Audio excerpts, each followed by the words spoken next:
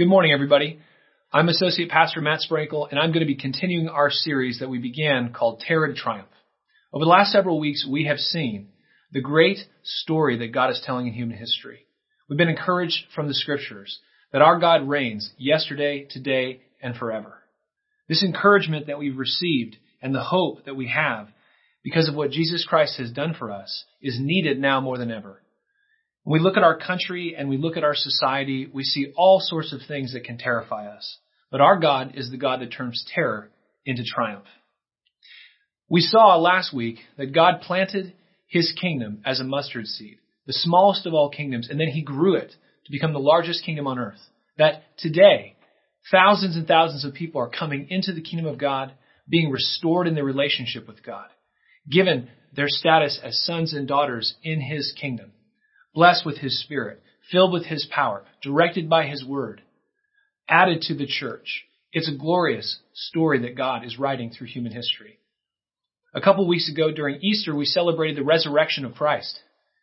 God raised Jesus from the dead to vindicate him, to overturn and overrule the decisions of men, to tell everyone by that public fact that Jesus Christ is the King of Kings and Lord of Lords, that everything he said and did is true. And then 2,000 years ago, he unleashed his church to continue his mission, to spread out all over the world and tell everybody that they could come into the kingdom of God. That's what Jesus preached in his earthly ministry. Those were his first words when he started the job. He said, "Repent, for the kingdom of God is here and now, and it's open for all who want to come in. In his kingdom is forgiveness of sins. In his kingdom is eternal life. In his kingdom is power and righteousness and justice and peace." And as we learn to trust him and love him and obey his commands, his blessing flows into our life. It rolls down through our households and our generations and out into the communities in which we live. And as this gospel, this good news of our risen King spreads, the whole world will come to know that Jesus Christ is the one and only Son of God who has saved the human race from the sin, death, and our enemy Satan, which have enslaved us all our lives.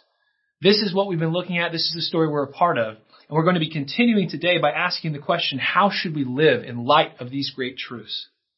We need to hold on to these truths so that we can understand our times and so that we will not become discouraged and shrink back from what God has called us to do.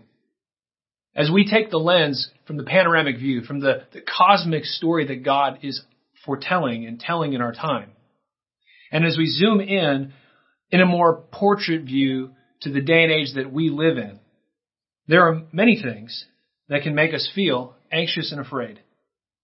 Americans all over this country see darkness and disorder, lawlessness and tyranny spreading, and it looks like it's triumphing, and it terrifies them. This has led to a massive dislocation of millions of Americans. I recently heard that if you rent a U-Haul truck to move from California to Idaho, it's way more money than it'd be for you to move from Idaho to California. So I looked it up. And I found out that if you rent a truck in California and you move to Idaho, it'll cost you $3,600. But if you rent that same truck to go to from Idaho to California, it's only $500. It kind of says it all. People are moving, they're relocating, they're trying to find some place they can feel secure because they feel insecure by all they're seeing around them. And maybe you felt that way as well. Lockdowns and executive orders, emergency powers, limits on worship, assembly, free speech, and thought. We've seen schools being used as tools for social engineering and experimentation.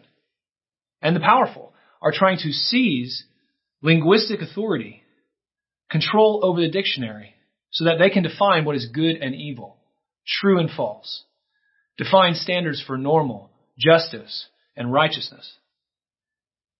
I recently heard that Dr. Seuss is canceled. If you read Cat in a Hat to your children, it may be a hate crime. I found out last week that the school districts in Seattle are considering teaching that saying there's one right answer to a math problem may be a form of white male Western patriarchy. Saying 2 + 2 is 4, that's forbidden now. Not even math is safe. I've also seen people changing and updating the language we use in real time. I remember recently when Justice Amy Coney Barrett was being confirmed to the Supreme Court last summer, she was being attacked for her Christian faith. And she was saying, I have never discriminated against someone based on their sexual preference or orientation. And then she was attacked for saying that sexual preference and orientation, that these things are choices, that there's any kind of preference involved. And that night, the Merriam-Webster's dictionary was changed online. They changed the definition of the word preference to fit political correctness. These types of things make us feel unstable. We see this happening, and it makes us anxious. It reminds me of Genesis 3 in the garden, when Satan promised Adam and Eve that if they disobeyed God, they could define good and evil for themselves and be truly free. The powerful today know that if they can seize authority over the language people use, they can control the thoughts that they think, the emotions that they feel, and the way they live their lives. And that includes our children. Some people have bought into this. Most haven't, but some have. We call it going woke. Large corporations, Silicon Valley, professional sports, some universities and schools. But the majority, they see through it. They don't like it, but they stay quiet. They do so out of fear. Many of our neighbors in the areas that we live are afraid, and they're just hoping that it's going to go away soon. And what's most discouraging is seeing this is happening in a country where there are over 200 million people who claim to follow Christ.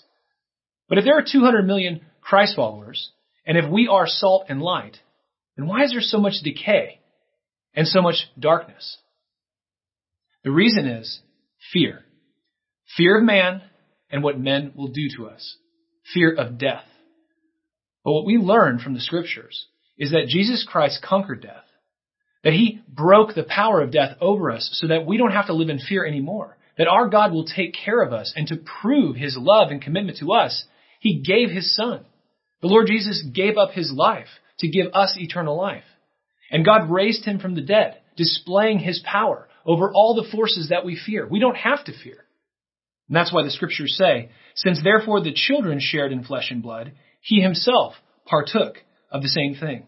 That through death he, that's Jesus, might destroy the one who has the power of death, that is, the devil, and deliver all those who through fear of death were subject to lifelong slavery.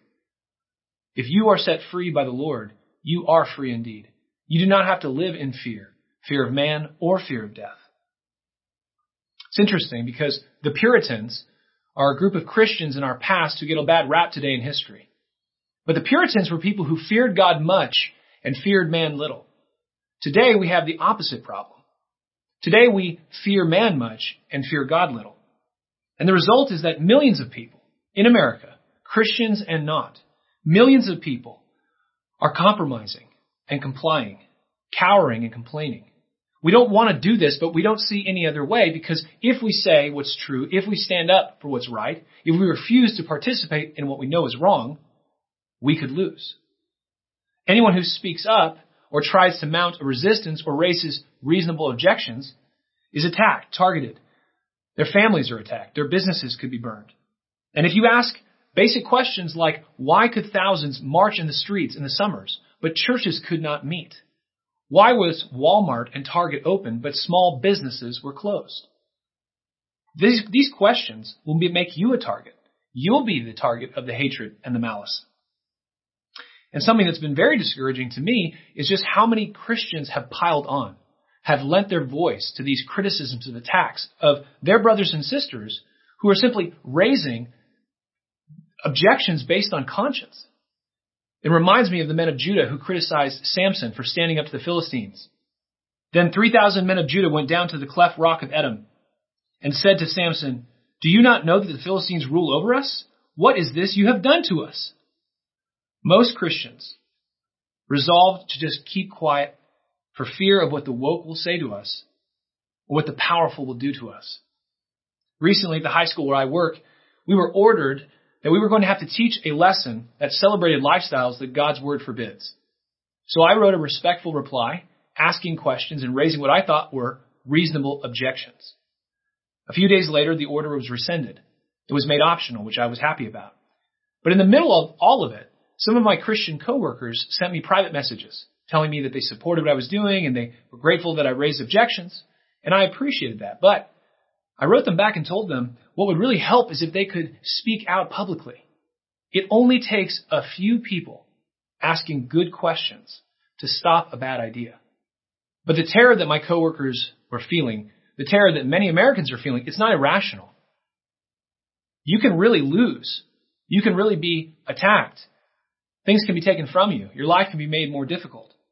If you fear God, obey His commands, and refuse to participate in things that you know are not right, or if you take a stand for the truth in the public square, for example, you could be suspended, fined, or fired. In school, you may be disciplined, discriminated against, or expelled.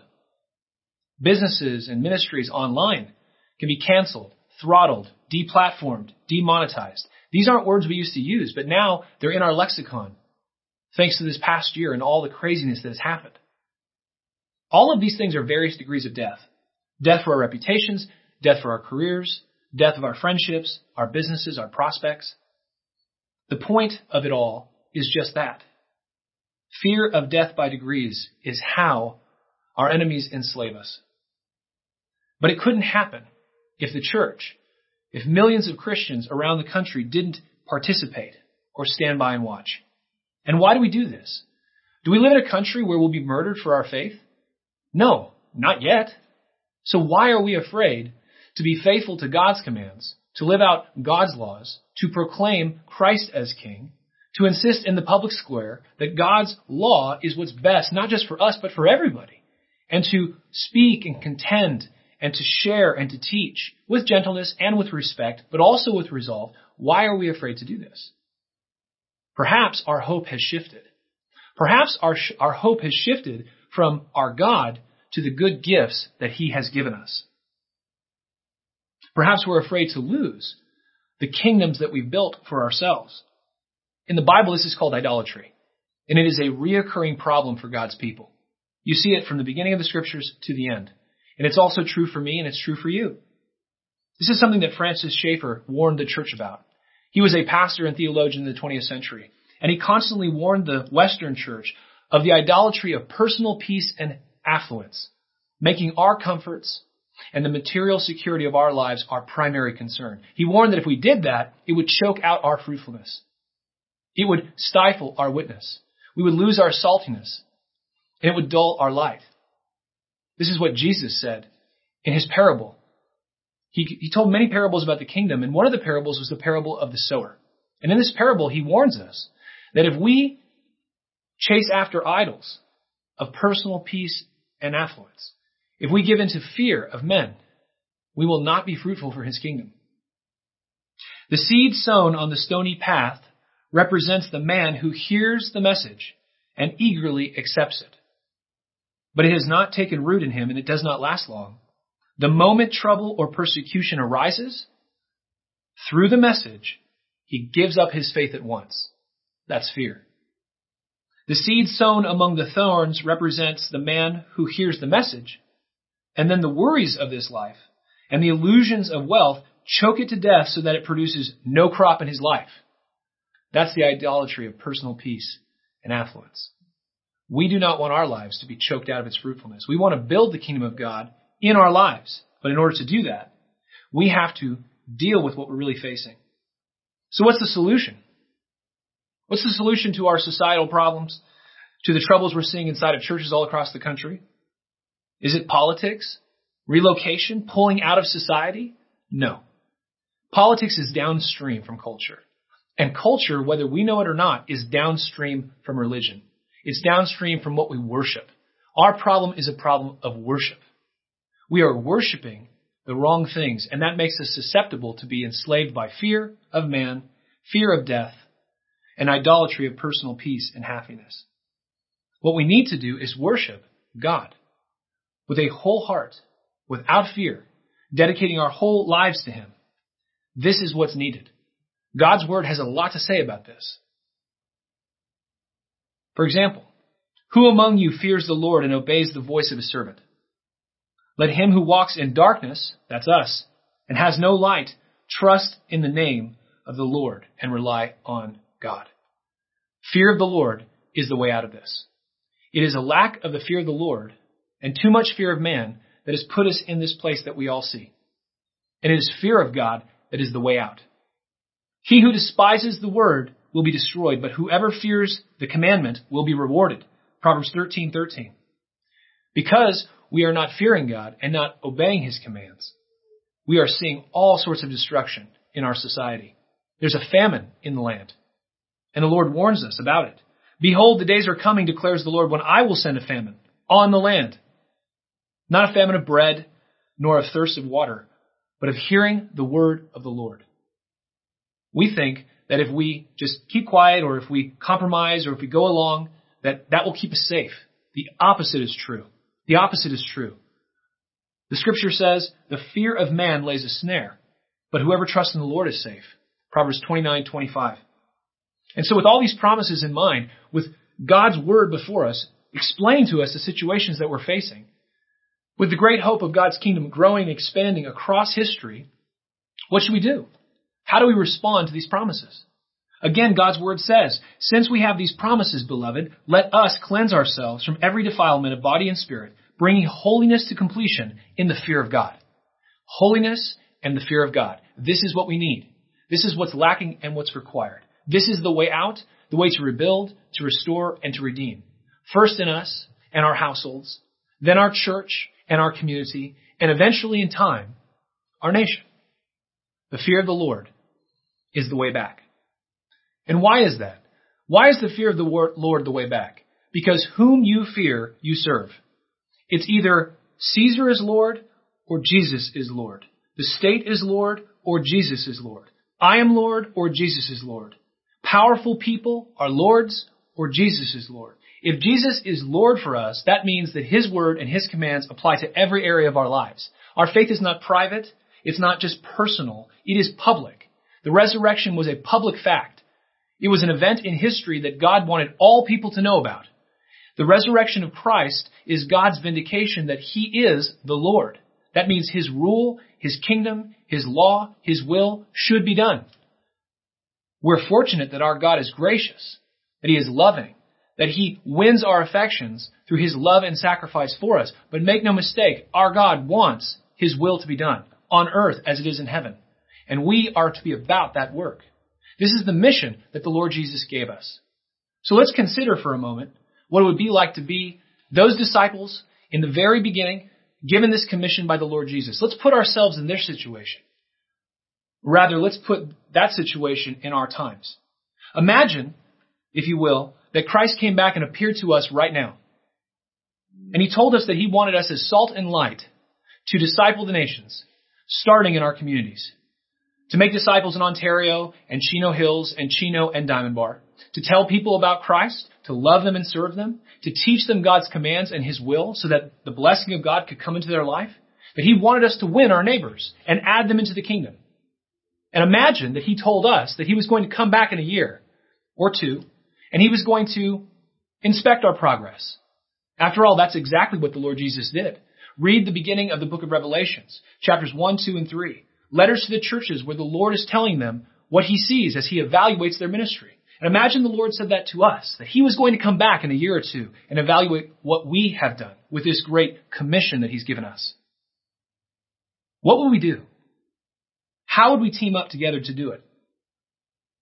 What in our lives would need to change? What would you have to stop doing? Start doing? How would this great commission transform the way you make your plans? Your calendar, your money, your social network, how you teach and train your children. How would we get prepared for this work? Now imagine that the Lord said, you know what? I'll be back in 50 years. You may be thinking, well, I'm not going to be here in 50 years, so I'm off the hook. We may not be, but our children will be. Our children will be here and they will continue the work on into their generation. The Lord wants them to come to know him and love him and follow him and obey him and to bring his kingdom into their generation. So how would we prepare them? We as Christians are to think this way. We're to be prepared to do the work of the kingdom. But there are many things that can enslave us and distract us that can keep us from being fruitful. So how do we prepare? How do we get there from here? How do we build a kingdom so that the fear of God is covering the earth like the waters cover the seas? How do we do it? The answer is we have to prepare ourselves. And that's why the Spirit says to the churches through the Apostle Peter this, therefore, prepare your minds for action. Be self-controlled. Set your hope fully on the grace to be given you when Jesus Christ is revealed. As obedient children, do not conform to the pattern of lusts and evil desires you had when you lived in ignorance. But just as he who called you is holy, so be holy in all you do. For it is written, be holy, for I am holy. That's 1 Peter 1, 13 through 16. In this passage, we see what we must do to be prepared, to get prepared, to break free from fear and idolatry so that we can be fruitful in our lives and build the kingdom with our lives. The first thing is we have to pursue holiness over happiness. You may be thinking, oh, no. Happiness is what I'm looking for. Well, happiness is downstream from holiness. Happiness is a gift that God gives to those who pursue holiness. We give our dreams. We give our plans. We give our goals to God in holiness. Holiness is a big topic. We could do a series on holiness, but holiness at least means that we dedicate our entire life to God. We give it to Him. We set it aside for Him. We say to God, I will go where you want me to go, be who you want me to be. I will say what you want me to say. I will do what you want me to do. I give you my whole life. I set it aside for you. This is holiness. A pure and 100% dedication to the Lord. And that means that we give Him our desires and our dreams and our plans and our purposes. Holiness is a challenge for us because our hearts as Americans have been trained to pursue happiness. It's good to have dreams, but as holy people, our dreams are subject to God's desires. It's good to have plans, but our plans are downstream from God's purposes. Holiness is also connected to hope. And that's why in this passage, Peter says, set your hope fully, 100%.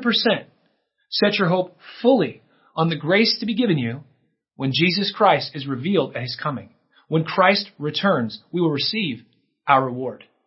Now, to the Jews and to the Christians in the first century to whom this was written, it made a lot more sense than it does to us. After all, in the first century, to be a Christian was to live a hard, short life. Hoping in the day of the Christ's return made a lot more sense. There wasn't a lot to hope in this life. But today, we live in a society of incredible material prosperity and abundance. We have tremendous prospects. This is actually the fruit of the gospel. As past generations came to put their faith in Christ and learn to obey His commands, the culture matured, societies flourished, and we are living as their inheritors. We're receiving all of the blessing heaped up by previous generations. And so in our time, it is very easy to set our hope on things in this life, to set our hope on things that can be shaken and taken away. If we let our hopes drift, we will be unwilling to dedicate everything to God in holiness. Things we look forward to in life, they're gifts, good gifts. So thank God for your job. Thank God for your health. Kiss your wife, kiss your kids. Thank God for the good things you have. But do not hope in them.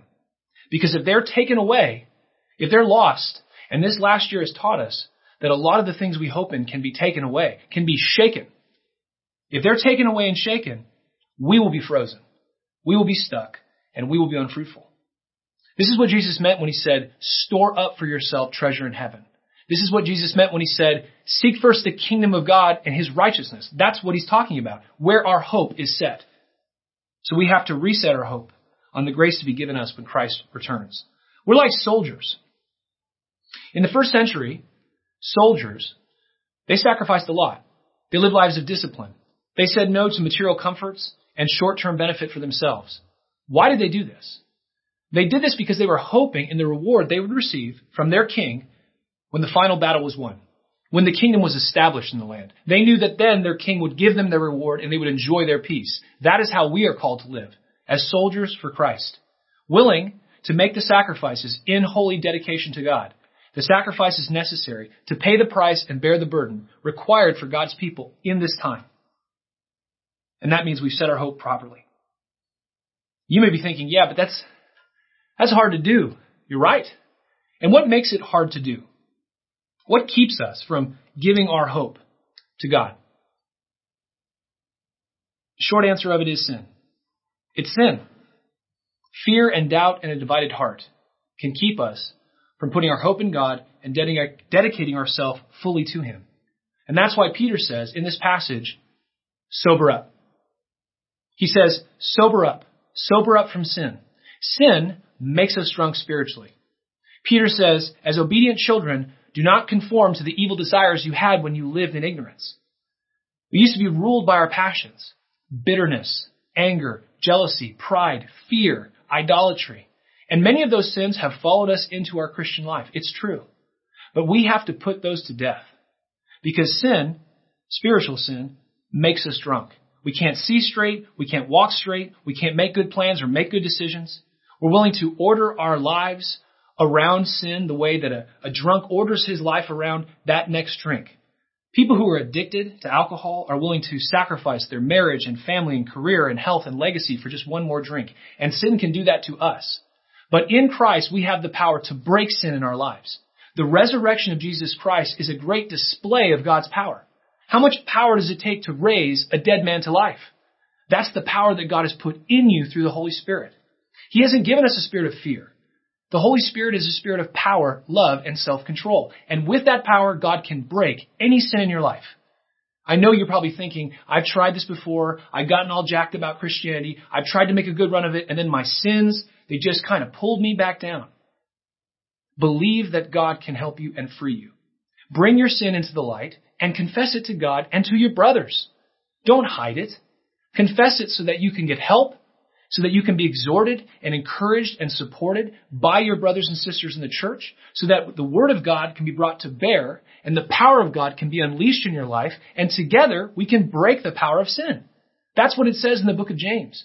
That's what Christians have experienced for thousands of years, and you can experience it too, so that you can be free from sin, so that you can be free to dedicate yourself to God.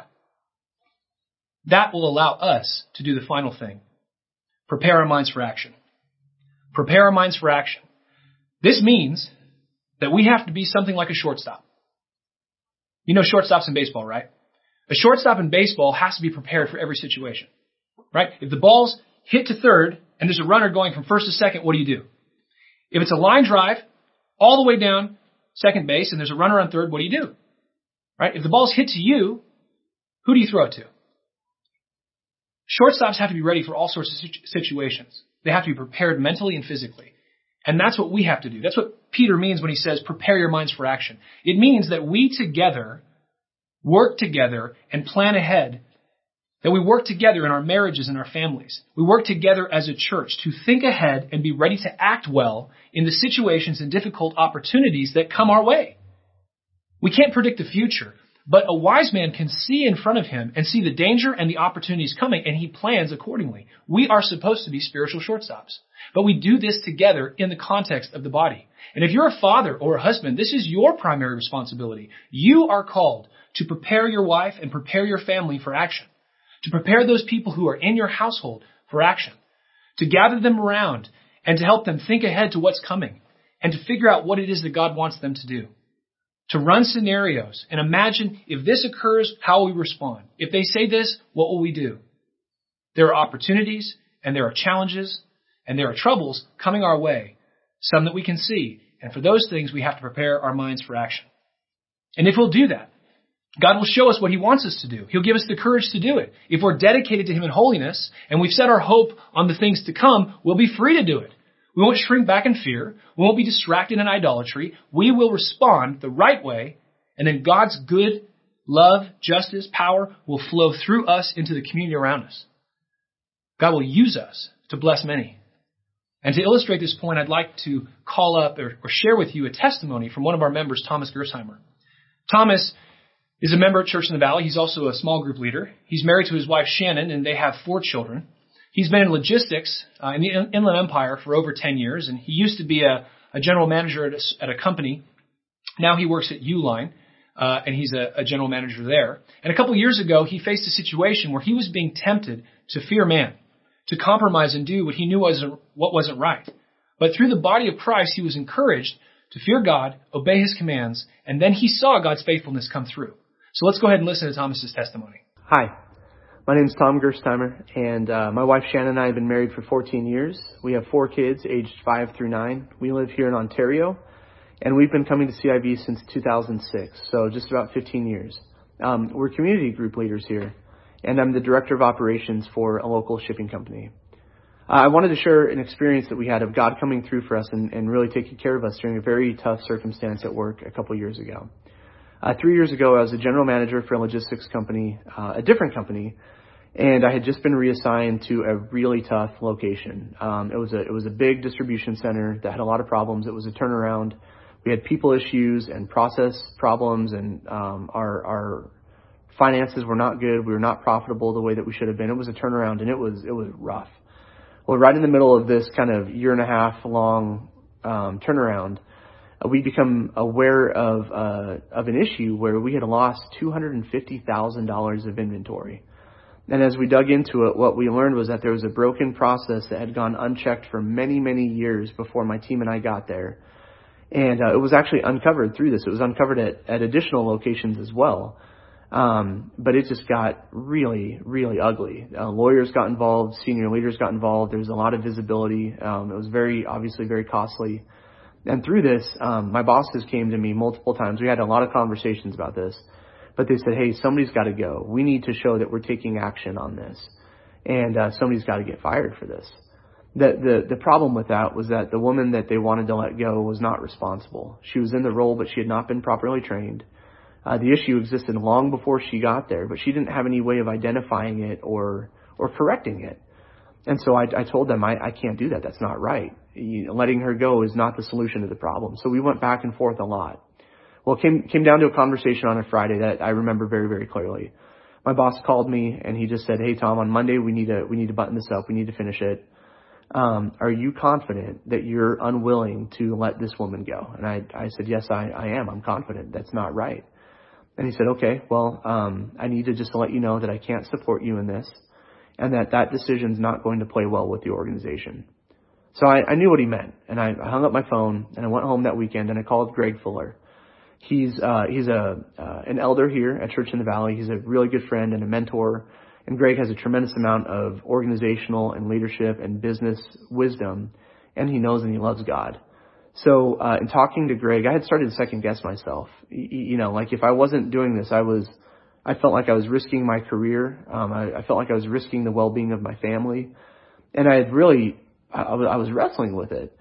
And so talking to Greg reaffirmed that it would be completely wrong from God's perspective to let this person go.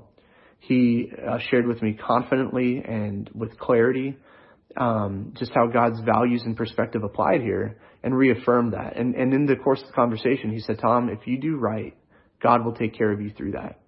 At the same time, Randy Lathrop shared with me Psalm 37:5-7, which says, trust in the Lord. Commit your ways to him, and he will do this. He will make your righteousness shine like the dawn, and the justice of your cause like the noonday sun. Be still and patiently wait for the Lord. That and the story of Daniel and Esther and David from the Old Testament really encouraged me. So I spent that weekend actually typing my letter of resignation. I actually emailed it to Greg and asked him to proofread it too, and he did. So I printed it off, I put it in my bag, and I went to work that following Monday. And just as expected, that Monday, my boss and HR came in, and we had a long conversation where they said, you have to fire her. And I said, I'm not able to do that. And through all the back and forth, I said, look, if this is the organization's position, then this is my resignation.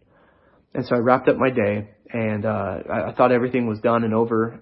And I got a call that afternoon from my boss's boss. And he just said, hey, Tom, walk me through what happened this morning. And as we talked, he came to see it from my perspective. And he said, okay, we will not let her go.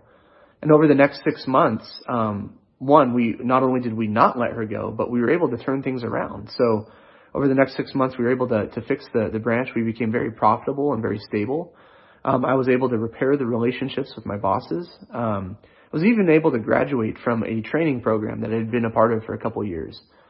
So just looking back, even now, I mean, the input that Greg and Randy and other folks at the church had, and the way that they were able to speak into the situation and help me with this, was incredibly helpful and encouraging at the time. And to this day, I am so very grateful for their help and support through that. Thank you. Tom is the first one to tell you that he's not perfect, that he struggles like everybody else. But in this experience, he did not fear men, he feared God. He prepared his mind for action. He told his brothers and the elders in the church what was going on, and they encouraged him, they exhorted him from God's word, they prayed for him, and he made the hard call. He did what was right, even though it was hard. And God honored that. He protected Tom. He protected the employee. Tom received honor. The business was blessed. This is how God takes care of us in the middle of the trouble that we face. This is what God wants us to do. This is how we should live. We should live our lives dedicated wholly to God, setting our hope fully on God. We should sober up for sin so that we can obey God. And if we do this, then people will see the excellencies of God in our lives, the blessing of God in our lives. And as we invite them to come into the kingdom of God and to live in the family of God under Jesus Christ's lordship, obeying his commands and experiencing blessing, they can experience it too. This is what God wants to do in our lives. This is what he wants to do in our church. This is why we're here, to invite our neighbors to discover Christ through his life-changing community. So, what are our next steps? The first thing you may want to consider doing is you may want to sober up from some sin in your life. Bring it into the light and get help. Don't hide it anymore. If there's sin in your life, sin in your marriage, sin in your home, sin in your work, sin in your body, sin anywhere, things that you can't break free from, don't hide it. Share it with one of your pastors, your small group leader, a brother or sister in Christ who can pray for you, who can exhort you, who can help you. God will use that to help you break free. Perhaps you want to identify something, anything that's holding you back from fully dedicating your life to Christ, some sort of idol that you are hoping in more than God, or perhaps it's a fear that you have. Tell someone. Don't just try to overpower it with willpower, but tell people so they can pray for you. Ask God to change it in you. Allow God's word to speak to you about it, and God can break and change those things. And then finally, look ahead. What circumstances, challenges, and opportunities are coming for you and your household? What is God's will in those things? Help those that you are responsible for. Help your brothers and sisters at Church in the Valley. Work together to prepare your minds and your lives for action. This is how the kingdom expands through our lives. Next week, we'll look at how the kingdom expands through our generations that follow us. Will you pray with me? Father, we thank you so much for your word, which is so encouraging. Your word is a light. It's perfect. It restores our soul. It gives us encouragement and refreshment and hope. We thank you, Lord, that you gave your life for us, that you willingly laid it down so that we could pick it up, that we could have eternal life. We thank you that you've conquered all of our enemies, sin, Satan, and death, and freed us from the fear of death. We ask, Lord, that you would work in our hearts to destroy the idols and help us to reset our hope on you and your goodness to us, counting on you to reward us for a life of faithfulness to you. Father, I pray for those right now who are struggling with sin, sins that are known and sins that are not known. I pray that you give them hope and faith that you can help them break free, that you would give them the desire, that you'd help it make sense for them to reach out to you and to the body of Christ for help. Lord, I pray that you'd help us become wise and prudent, like spiritual shortstops, showing us how to prepare our minds for action. Would you help us see the opportunities that are coming, the threats that are coming, the things that we're facing right now that we need to think through right now so that we can honor and obey you right now? We want you to help us. We trust you and know that if we follow you with our whole heart, if we dedicate our lives to you together, that yes, we'll be blessed. And so we're all children. But even more amazing than that, you'll use us to build your kingdom here and now in our community. And we want to be a part of that. So we ask these things in the name of Jesus Christ. Amen.